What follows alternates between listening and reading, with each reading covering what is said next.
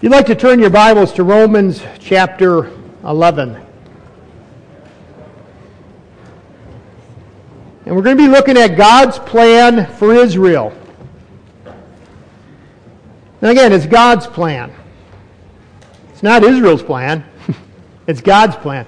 Right now, Israel is a disobedient, apostate nation. They are not under the protection of God, although they are being preserved by God. That's an important distinction. They are not protected. If they were protected by God, the Holocaust would never have happened. But they are being preserved.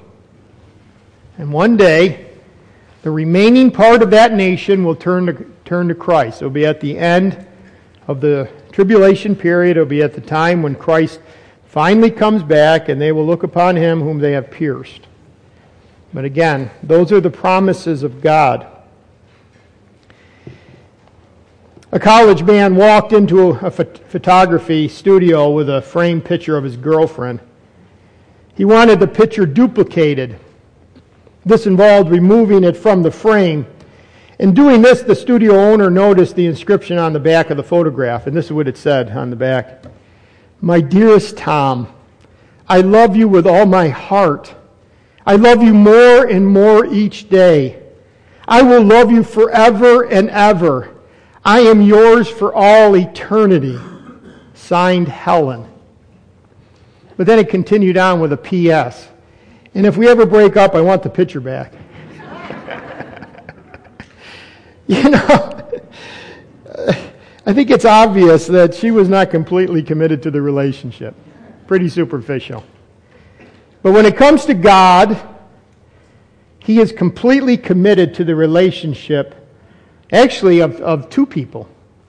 Not only of His bride, Christ's bride, completely committed to us, and when we stand in Christ's righteousness, when we have received Christ as our Savior and as our Lord, as we commit ourselves to Him, and by the way, we commit ourselves to Him because He has given us the gift of faith.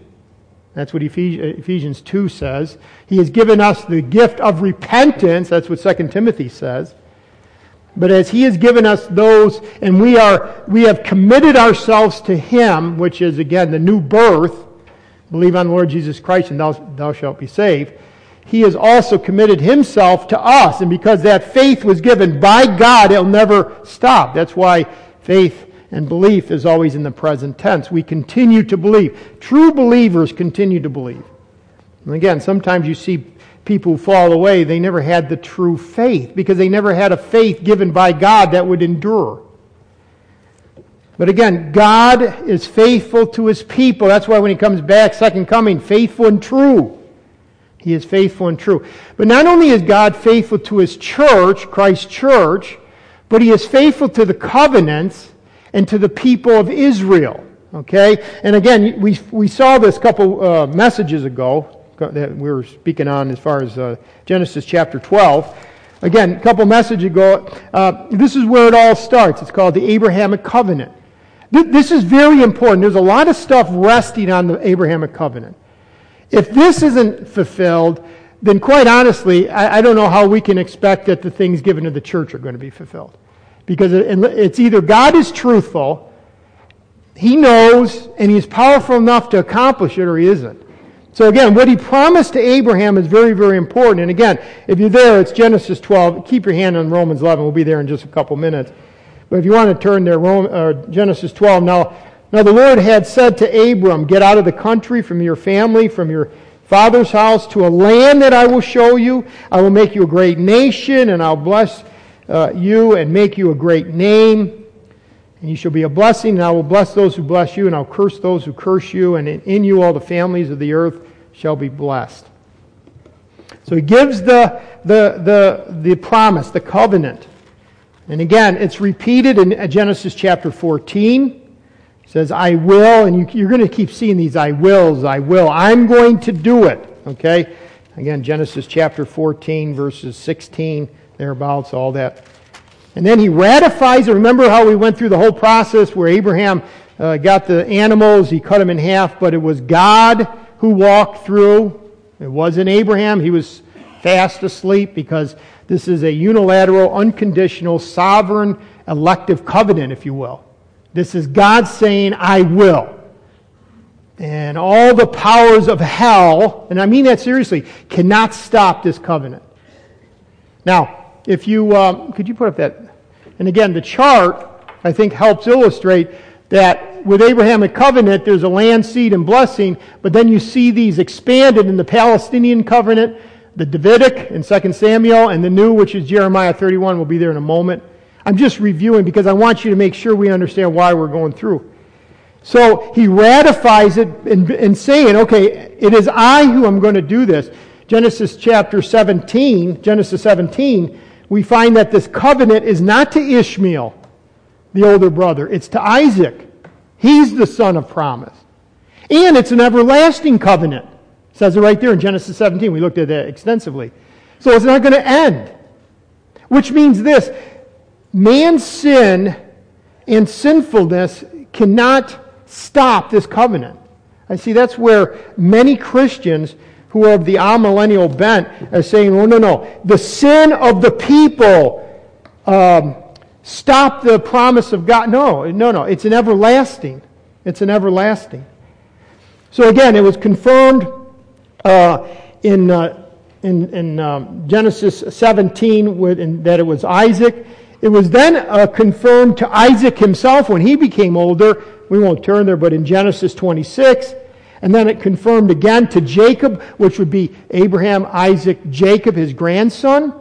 Same covenant, pieces of it. In other words, I'm still going to work through you. You know what I like about this? He is given this promise to sinful patriarchs. Now get that.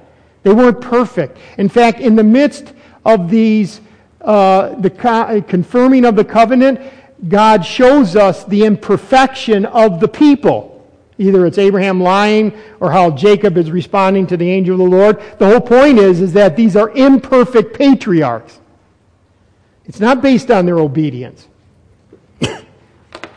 That's 2,000 years ago. Abrahamic covenant is given. 1,000 years later, it's 2 Samuel, not up there, but 2 Samuel 7, and the expansion of the Abrahamic covenant is given to David, and we find out that it's going to be an eternal kingdom with a king. But again, 1,000 years later from where Abraham 2000 BC, now it's David, 1,000. Then we saw that even, so we say, okay, God wanted to promise, but surely God is not going to keep His promise to a sinful nation. I mean, what happened? Israel split because of idolatry and ungodliness, and you had the northern tribes, southern tribes. Northern tribes first go away in with the Assyrians, and then the southern tribes, the Babylonians, come in and they actually deport them back to Babylon. Surely and yet in the midst of their exile, and again, if you have your hand in Romans, you can go to Jeremiah chapter 31, because this is in the midst of the exile. It's when they're not in the land, in a foreign land, because of their disobedience, because of their idolatry, that God through Jeremiah says in verse 31, behold, the days are coming, they're not here now, but the days are coming, says the Lord, when I will make a new covenant with the house of Israel, with the house of Judah. Very specific, not talking about, see, people say, well, that's the church. That's not the church. The house of Israel and the house of Judah. It's literal. Not according to the covenant that I made with their fathers in the day that I took them by the hand to lead them out of the land of Egypt. My covenant which they broke, though I was a husband to them. Okay, but what did he say? But this is the covenant that I will make with the house of Israel after those days. After those days, yeah, they had to go into captivity, and then in 70 AD, after Christ's death, resurrection, even the temple, and they were dispersed again. But God says, wait a second, but I will make with the house of Israel after those days, says the Lord. I will put my law in their minds and write it on their hearts, and I will be their God, and they shall be my people. I don't know how anybody can look at that and say, well, that's kind of unclear. Okay, later on in verse, but I will put my law, okay, no, excuse me. Go down to Because we find out that this new covenant, the end of verse 34, and I will forgive their iniquity and their sin I will remember no more. That's the new covenant. That's because when Christ came, he was able to completely take away sin. It's not going to be based on their obedience. It's going to be based on God's power. That's how this is going to be, as it were, pulled off, okay? How this is going to be accomplished. It's not going to be based on their power. So this is the point. Obedience is not the condition that determines fulfillment. It's not obedience that is the condition that determines fulfillment. Divine sovereignty is. Okay? See, the whole point of this is that the power of hell is going to try to get God not to be able to fulfill his covenant. What do you mean power of hell? Well, that get the Israelites to be disobedient. Just get them to be killed. I mean, I think when Hitler tried to annihilate the Jews, that was not just Hitler, that was Satan. Okay? All in the plan of God, obviously. But again, going back to Jeremiah, it was in the midst of their disobedience that God said, they are still my people and I still have a plan for them. Very, very important. Now, again, if God is saying that, that's what's riding on this fulfillment of these covenants. Is God truthful? Is he faithful? Does he have a purpose? And is he powerful enough to accomplish it? God's integrity is at stake. So this is not one of those issues where we just say, well, just kind of come up with whatever you want to believe about the end times. If you believe it's the church, that's fine. If you believe it's Israel, that's... No. God's integrity is at stake. When he said, I will, is he powerful enough to accomplish it? Or is it just like, fast and loose when it comes to Old Testament or, end time prophecies? No. God's integrity is at stake, and sin and sinners do not derail the plan and purpose of God. Sin and sinners cannot derail it. We've got to keep saying it, cannot derail it. Now, again, the other reason why we want to study, there's a lot of reasons I was giving you. But the reality is, if we don't get Israel right, we will not get eschatology, the end times right, okay? That's why we spend so much time on this. If you don't get Israel right, it's almost futile to try to go to Revelation. Because everybody will speak a different language when it comes to the different interpretation. When it comes to looking at Revelation, if you don't, first of all, get Israel right. In other words, getting Israel right means this. God still has a plan and purpose for that nation. And therefore, as we look at Revelation starting next week, chapter 6, we're going to start saying, that's why he mentions Israel. That's why he mentions the Jews. That's why they're escaping. I see. And see, you're going to start seeing. And Israel's a major key in understanding the book of Revelation, the end times. So we have to know, we have to get Israel right. Now, some would say this, 2,000 years ago, Abraham. Yeah, that was a promise. I can see it reiterated with David. I can buy in all that. But wait a second here. Israel rejected their king. Are you sure, John, that after Christ's death, that Israel was no longer in the plan and purpose of God? I mean, are you sure that that's not the right interpretation? Are you sure that Israel is still part of the plan and purpose of God? And for that, we want to go past the resurrection to Romans chapter 11. Do you see why we're doing that? See, we can say in the Old Testament for sure, God had a plan for Israel. David, God had a plan for Israel. Well, wait, after David, the divided kingdom, the Babylonian captivity. Jeremiah 31, even in the captivity, God was still saying, I'm going to do it for this people. But now let's go past the time when Christ came, their king, and what did Israel do to their king? They didn't receive him as king, they actually crucified him. So now we got to go to Romans chapter 9, because if we can answer the question about after, if something was written after the resurrection, after the ascension, after the church began, if this has been addressed, then we can for sure say, God still has a plan and purpose for Israel. And again, I believe that you see that very clearly in Romans chapter 11. Now, Romans is the quintessential book on doctrine. Chapters 9 through 11, some would say was a parenthesis. Actually, it's not a parenthesis. He's showing election here. And he's using Israel as the example. And so he declares election in chapter 9. He applies election in chapter 10, none of which are we going to look at. Someday we'll go through a whole series on Romans, if the Lord doesn't return, and I'm still healthy, and you still want me. Okay, but the point is, otherwise I'll do it with some other... No. By the way, thank you for being gracious and having me around for almost 30 years? Donna, can you imagine that? Almost 30 years. I say Donna and Lee because only a few of you remember me when I was in 1985. In fact, some of that I want to forget because I did a lot of foolish things. Okay. Anyways, I don't know why I'm taking that. Well, Bob Baker took a real long rabbit trail this morning in ABF, so I could take a little rabbit trail here. It was good though, Bob. Okay. Question is, has God rejected Israel as a nation? Well, look at what Paul says. I say then, has God cast away his people?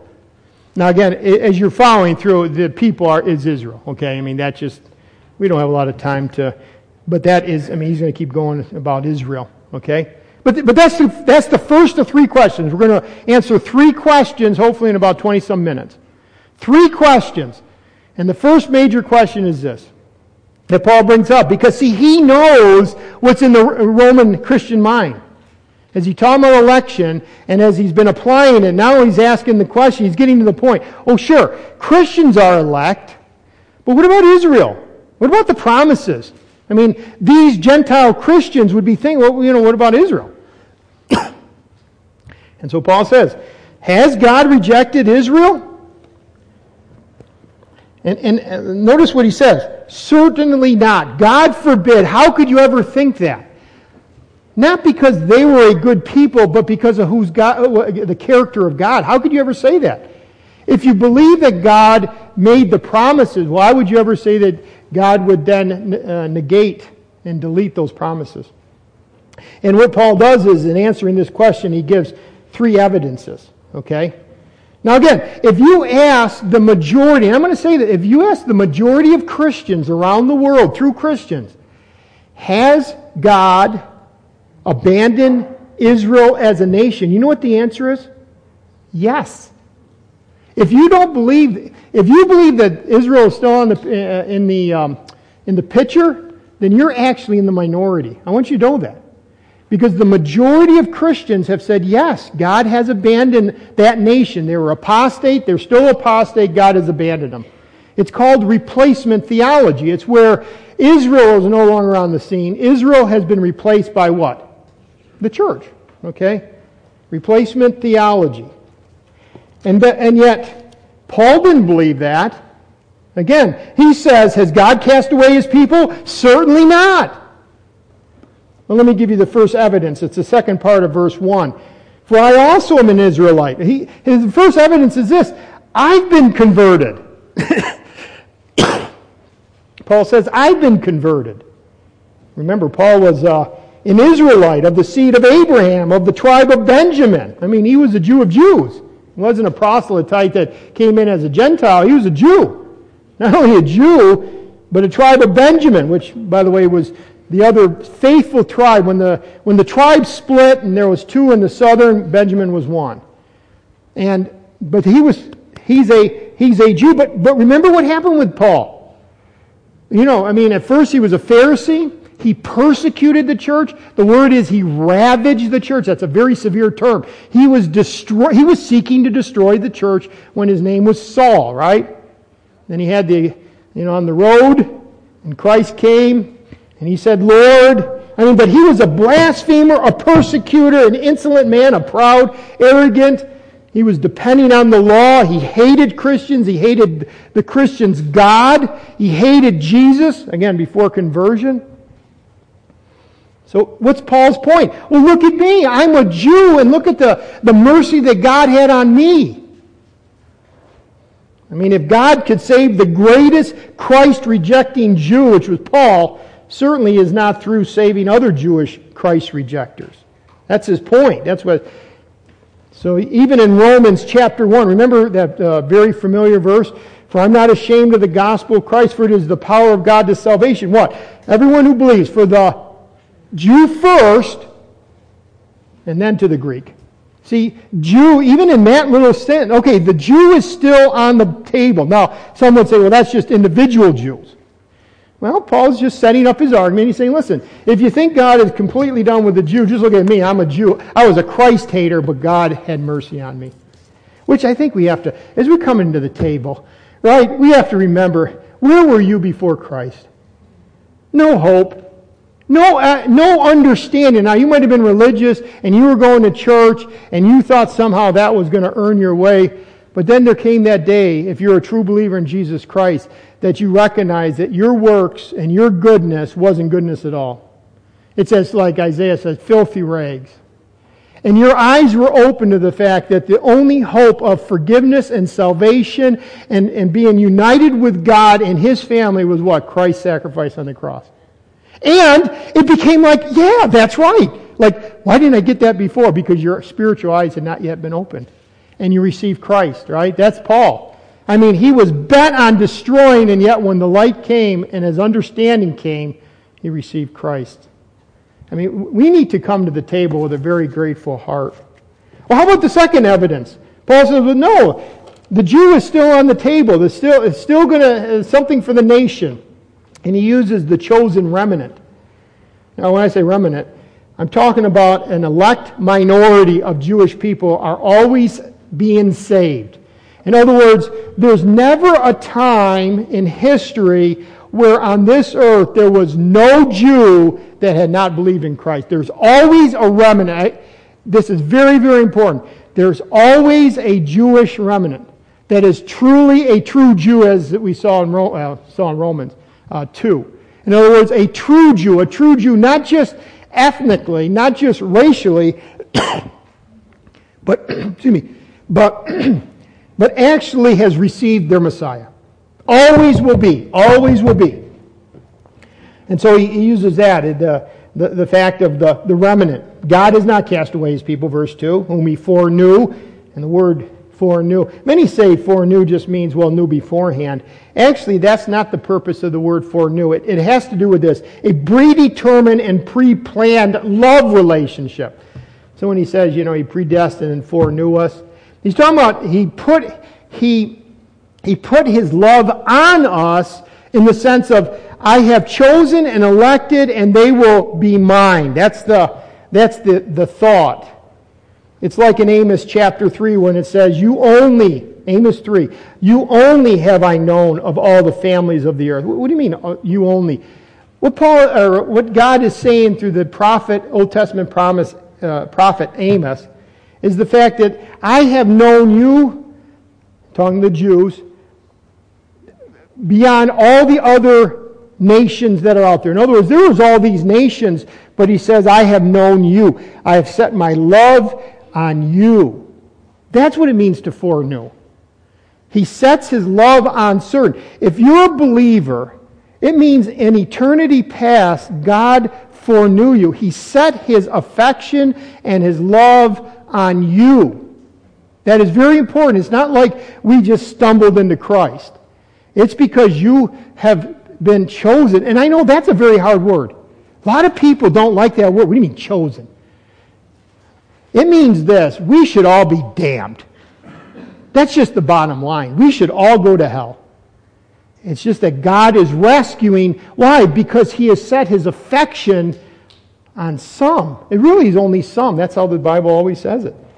Predetermining, pre-planned love relationship. And you see this. Look at it. Paul gives an illustration. Second part of verse 2, or do you not know that what the Scripture says about Elijah, how he pleads with God against Israel? I mean, remember, Elijah gets frustrated, he gets depressed, and he's actually pleading on, not on Israel's behalf. I mean, he's just, you know how you get really, you can say really foolish things when you get angry and depressed? Well, think about this with Elijah, okay? And look at what he says, Lord, they have killed your prophets, that's Israel, and torn down your altars, and I alone am left, and they seek my life. Now again, this is the great prophet Elijah, God's spokesman to Israel. And this is during one of the darkest days of Israel. I mean, dark, spiritual days of Israel. The king that was reigning at the time was Ahab, and his pagan wife was whom? Jezebel. I mean, you never name a child Jezebel. You might name a dog that if you really hate the dog. But the point is, you just get the picture, Jezebel. And the nation, again, had rejected the Lord, instituted the worship of Baal, right? That was the official religion. They were in rebellion. They were idolatrous. They were stubborn. They were wicked. And that's where this comment comes from back in the Kings. Lord, they have killed your prophets, torn down your altars. I alone am left. But look at verse 4. But what does the divine response say? I have reserved, what? For myself, 7,000. That's the remnant. See, all of Israel. No, I still have 7,000. See, you know what Elijah was trying to get God to do? Destroy them. They're wicked. They're stubborn. Destroy them. No, I have 7,000. See, what's the point? Elijah, the great prophet, desired God to destroy Israel in judgment. God's heart was tender towards them. God was reaching out to Israel with His grace and mercy. You know why we come to the conclusion that some people come to the conclusion that God no longer has a plan for Israel? Because we think in human terms. That's really what it is. See, human terms says this. You do what I want, you're going to be blessed. You do what I don't want, you're going to be crushed. That's not God's. No. His ways are not our ways. All right? God, and by the way, that's also true in the immediate present, right? I mean, we like to think, let's get the problem taken care of right now. But God is patient. God is gracious. God is kind. And so Paul gives a second evidence, and that's the chosen remnant. And how about, let's just look at the last one. Oh, I better not move on.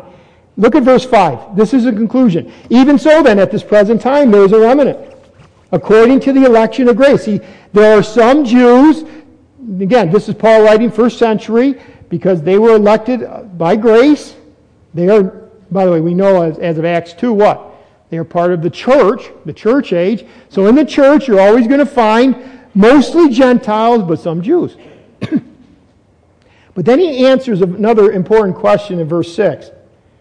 How did they get saved? Was it by good works? In other words, did the Jews come into the church? Do Jews get saved throughout all of time through works or faith? And we find this. What? How about Abraham? Abraham believed God and what?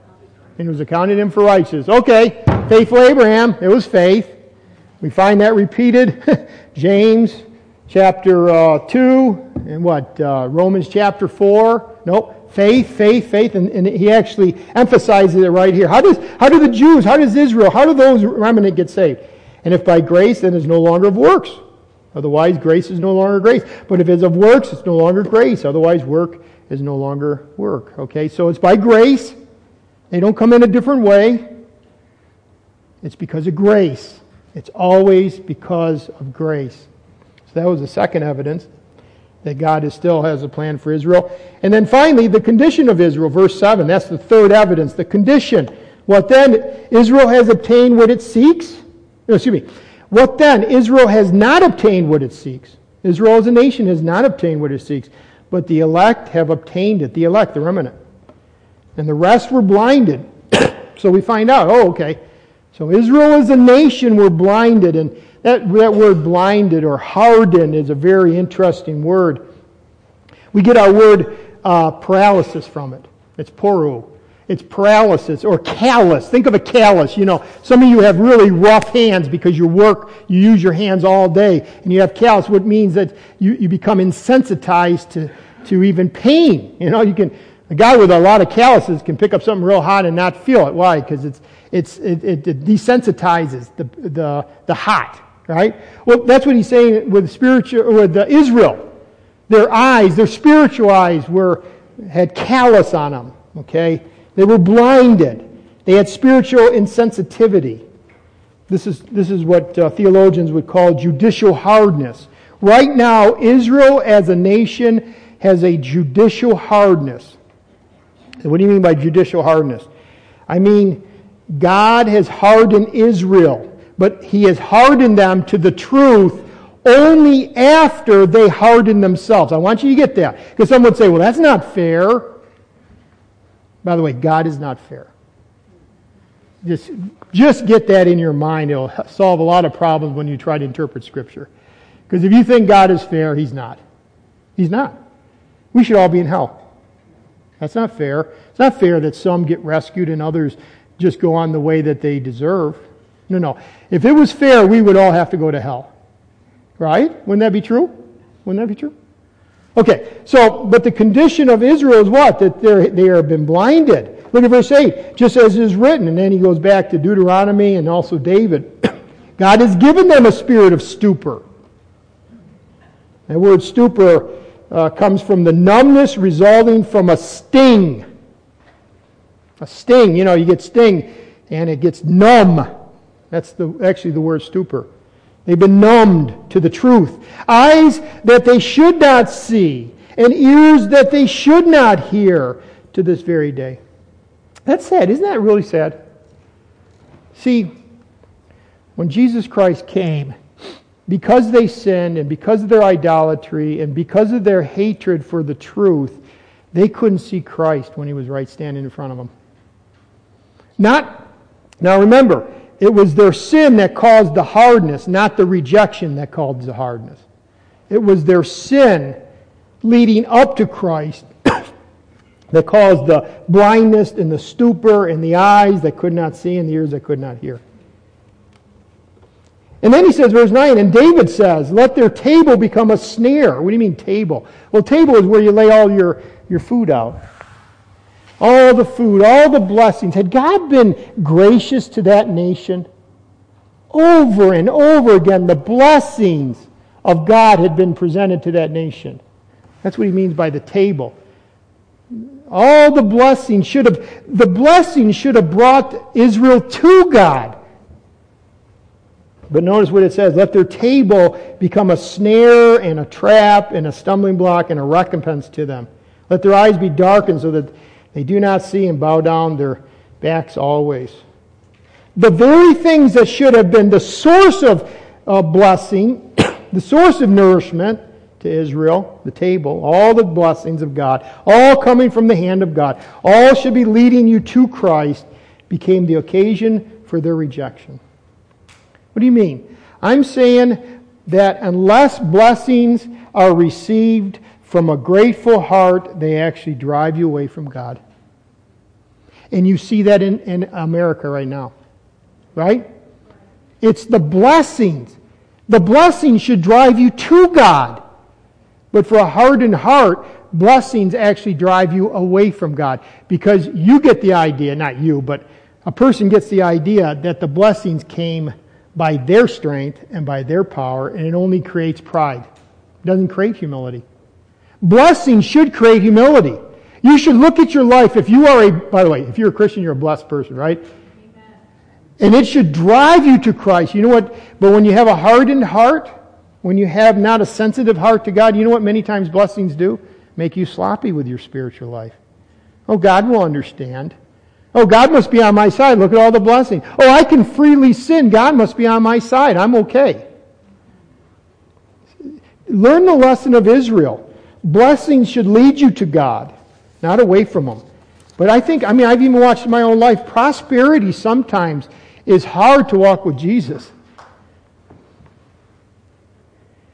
Get the call that you have cancer and you're dead in 6 months, and most of us would be crying at God's doorstep, right? And your whole priority system changes at that point. Right? Why don't we do that right now while we're healthy? Because the blessing of God many times does not lead us. We don't see God in the midst of blessing. But let me say this one more time. Israel's rejection of the Messiah was the end result of the hardness of heart, not the cause of it. Not the cause of it. So they needed to repent. I would say there's another application here. Receive truth, don't play around with it. You know, what are we called to do? Why are we here? Why are we listening? Why are we studying? Why do we open the book every week? Because this is what should be happening in our life.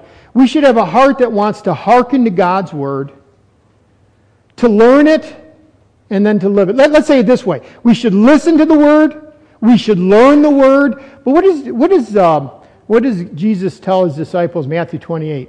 Teaching them to observe or obey all things. It's really been hitting me the last couple of weeks.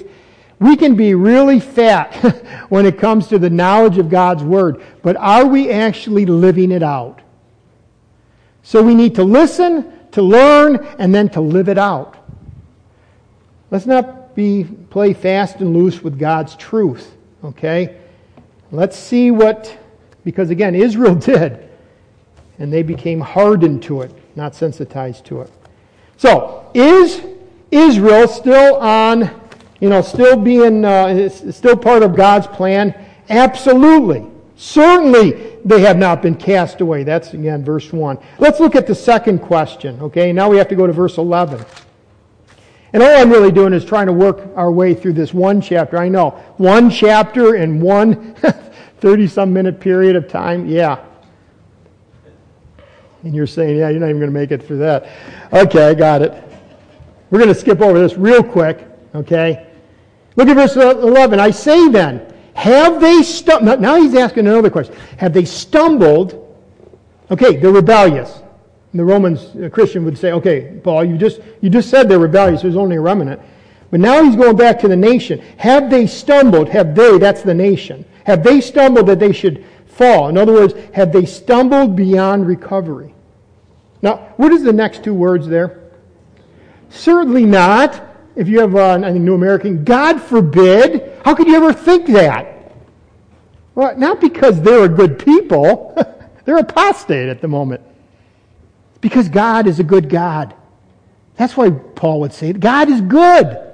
God is truthful. God is faithful. And so the question asks, well, then what has been accomplished? What has been accomplished because of their falling? But through their fall, second part of verse 11, to provoke them to jealousy, salvation has come to the Gentiles. Israel has just been set aside, not completely, but just set aside for the moment. And the moment's been 2,000 years. But now look at all the Gentiles that are coming in relationship to Christ. And see, you know what? We are so used to Gentiles coming in because we're all Gentiles that we forget that through the whole Old Testament there was very few Gentiles that came to God. Very few. It wasn't like, but as they were set aside, see, that shows actually not only the judgment of God on a nation, Israel, but the grace of God to the rest of the world, the Gentiles. So Israel was set aside for a moment, but not for good. Why? Salvation of Gentiles. Notice the second thing, that the salvation of Israel, to provoke them to jealousy. Someday in the future, I believe very soon, well, at least 7 years away, the Hebrew nation will finally realize the Gentiles are enjoying the blessing of salvation that they had rejected. Gentile Christians should be a pull for unsaved Jews to come to Jesus. That's the point. Our life, our example, our witness should draw them, provoke them to jealousy. You know what jealousy is? I want that! I want that! I want what they have. Well, how about that on salvation? And a Jewish nation looks and says, I want what the Gentiles have! By the way, are you living in such a way that they even want what you have? Look at verse 12. Now, if their fall is riches for the world, and their failure riches for the Gentiles, how much more their fullness? And that's referring to the millennial kingdom. When they finally all come back. The remaining Jews come back. Now look at what's Paul's response in verses 13 to 15. And only to say that, just read verse 14. If by any means I may provoke to jealousy those who are my flesh, Israelites, and save some. Again, he's just referring to the remnant. He knows that the fullness is not coming in yet. I mean, he's not gone through the tribulation. But he's saying that I may provoke to jealousy. Or to say it this way. Let me say it this way. As you live the Christian life, don't be a hypocrite. Live for Christ with a full heart. Because your life should be provoking others to want to have what you have. You see what I'm saying? What you have in the Christian life should be obvious to other people. They should see you and say, wow, how is it that you go through those trials? I can't do that. How is it that you have that joy in the midst of those circumstances? How do you have that joy? And that's what Paul means by, I may provoke to jealousy those who are my flesh and save some of them.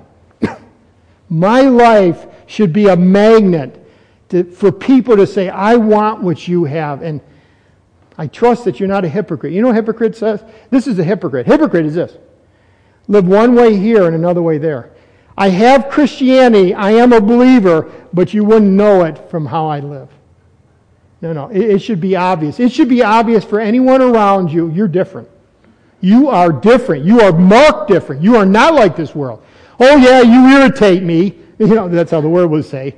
You're fanatical, but you're different. And when they go through their crises, they're going to be looking for someone different. I need help. So that's God's sovereign purposes demonstrated. Do you lead the kind of Christian life that can provoke others to believe in Christ? Or are you a secret service Christian?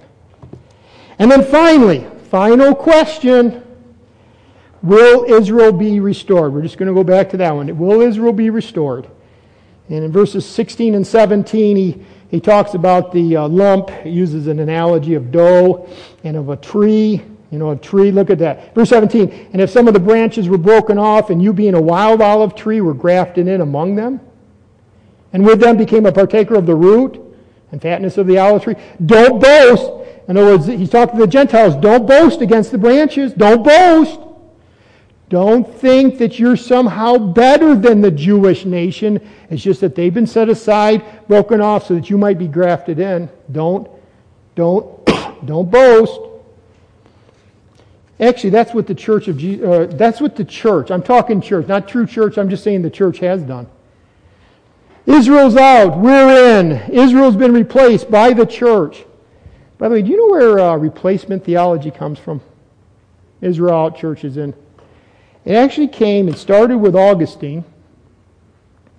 He was a theologian that was heavily picked up on by the Roman Catholic Church. And if you ask me, where does the replacement of Israel find its roots in, the major roots, it's the Roman Catholic Church. Think about this. When did the church ever have altars and priests and sacrifices and all the paraphernalia of the levels, right? That was Israel. When was the church ever told that? Well, Israel's out. Who does all those things? Roman Catholicism, right? That's why they push it so hard, because they're saying, listen, Israel's out. We are the new church. I'm talking Roman Catholic Church. So if you say I'm an amillennialist, just understand you're lining up with Roman Catholicism. That's their doctrine. That's their teaching. Again, I know I'm preaching to the choir. You're saying, I don't believe that. Okay. Don't. God still has a place for Israel. Look at verse 23. And they also, if they do not continue in unbelief, will be grafted in. Okay, again, the possibility of Israel, he's throwing out this tidbit. If they stop their disbelief, they're going to be grafted in. And then we finalize in verse 25. The promise of Israel's restoration. For I do not, and I'm going to answer 4 questions. The when, who, why, actually 5. The what and the how. When will Israel's blindness end? For I do not desire, brethren, that you should be ignorant. Don't be ignorant of this mystery. Mystery is not something hard to understand. Mystery just means that at one point in history, it was unknown to humanity. Always known to God, just not known to humanity. So this is a mystery, but don't be ignorant of this mystery, for God is able to graft them back in, right? Is God powerful enough to bring this nation to himself? So, But something's going to have to happen. It's not going to happen until the fullness of the Gentiles has come in. What that is saying is, the fullness of the Gentiles is when every final Gentile that's made up for the church is in, the fullness of the Gentiles is done, and that happens at the very end of the church age. So that's the when. But who's the who? Who will end Israel's blindness? Verse 26, and so all Israel will be saved. As it is written, the deliverer, that's Christ, will come out of Zion. Christ comes back, and as I've been saying many times, and they will look upon him whom they have pierced. And finally, they will receive their Messiah. Again, that happens at the end of the trib. That happens as Zechariah talks about, 2/3 of the Jewish nation is destroyed and killed. So there is carnage. Only 1/3 actually end up receiving Christ. How about the why? Why will Israel's blindness be removed? For this is my covenant with them. That goes right back to the Abrahamic covenant. The new covenant. In fact, he even says, not just the Abrahamic, because he says, when I take away their sins, that's the new covenant. So why will Israel's blindness be removed? Because I have covenanted with them. That's why. It's God that does it. What was the purpose of Israel's blindness? Concerning the gospel, they are enemies for your sakes, but concerning the election, they are beloved for the sake of the fathers. That's the blindness has happened so that others could be brought in, but I still hold to my promise with the fathers. That's Abraham, Isaac, Jacob, all the patriarchs. And the final question is, how certain can we be about this? How certain? How certain? This is not about spiritual gifts. Verse 29 is talking about Israel. For the gifts and the calling of God are what? What's the next word? Irrevocable. Can't be canceled. Promises are promises. They will be held to. Let me close, and I know I'm completely out of time, and I appreciate your patience. Just 3 more conclusions, 3 more applications, if you will. He moves from there by ending verse 29 by saying irrevocable. So now his argument is done. But look at what he says. He says, For as you were once disobedient to God, yet have now obtained mercy, that's the Christians that he's writing to, through their disobedience, that's Israel, even so these also have now been disobedient, that through the mercy shown you, they also may obtain mercy. For God has committed them all to disobedience, that he might have mercy on all, all who might repent. But notice how many times you see the word mercy. How many times? 1, 2, 3, 4. It's all about mercy. Mercy is us not receiving what we ought to receive.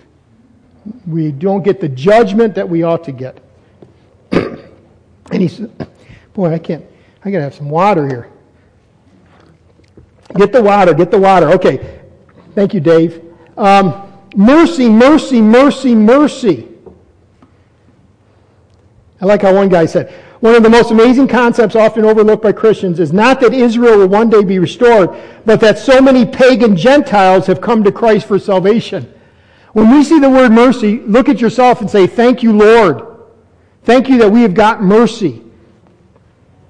And look at the second application. The mercy of God results in praise. Oh, the depth of the riches, both of the wisdom and knowledge of God. How unsearchable are his judgments. His ways past finding out. I mean, every one of those is referring back to God's character and attributes. And I can't believe, Lord, how you've been faithful to me and how you've been faithful to Israel.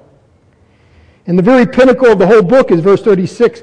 Of him and through him and to him are all things. To him be glory forever and ever. Amen. And you know what? When we're in heaven, throughout history, we're going to be looking back. Man, did you see? Look at God's faithfulness, his truth, his perfection, what he said he would do, and he did it. That's why all glory goes to him. So mercy should result in our praise. And finally, mercy of God demands a response. And then we get, and sometimes we forget, chapter 12, verse 1 is a continuation of the argument. He said mercy 4 times. I beseech you therefore, brethren, what? By the mercies of God, that you what? Present your bodies a based on everything we just did today, it should just be, Lord, my life is yours. My life is yours. Because don't let me be like Israel, where the blessings came and I saw the blessings, and instead of making them go towards you, it made me harden toward you. No, mercy demands a response, and the response for us is that we are living sacrifices. Remember, Old Testament, how did they offer? Animal on the sacrifice, and it was dead. Here, we are living sacrifices. Here, God wants us. And let me read this last thing. A true worship is not giving God a percentage. True worship is not giving God a percentage of our money, time, service, spiritual gift. That is not true. That's religion. True worship is offering yourself to be used by God at His disposal and for His glory. True worship is this, Lord, I am yours. And in the ABF, they talked about bondservant and slave. And the word is actually slave. We are Christ's slave. Why? Because slaves in the New Testament were what? Bought. And I'm leading right to the communion at this point. When it says in 1 Corinthians, make sure that you approach the table with a worthy, make sure you're worthy, right? Judge yourself first before you come to this table. I want you to judge yourself. Not only sin. In other words, make sure that there is no unrepented sin in your life. Make sure there's no unrepented sin. Make sure there's no sin that you have said, you know what, I'm going to keep this one. But I think the other thing that we need to come to in a worthy manner, you know what else you have to do? Lord, I am yours. There's no percentage. It's not like I'm only going to give you part. See, I think if you approach the table, which says it was bought because of His blood, and you come with an attitude of saying, I'll give you part, but not all, you're not coming like one of His slaves. And yet we were bought with a price. So to come in a worthy manner says, Lord, my whole life is a living sacrifice to you. You do with it as you please. That's not something we think of often.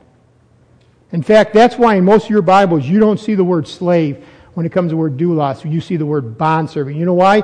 Because the interpreters have sought to downgrade the harshness of a slave because of 1800s in American history.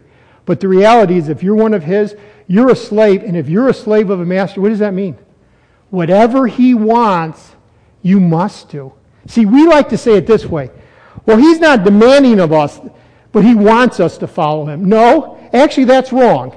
He's the master, we're the slave, and He's actually demanding that you follow Him. See, that grates at us. Doesn't that grate at you? What do you mean He's demanding? He's the master. And it's by the mercies of God we do that. So, go before the Lord. Question 1, is there any sin that needs to be repented of? Number 2, am I truly a slave of Christ?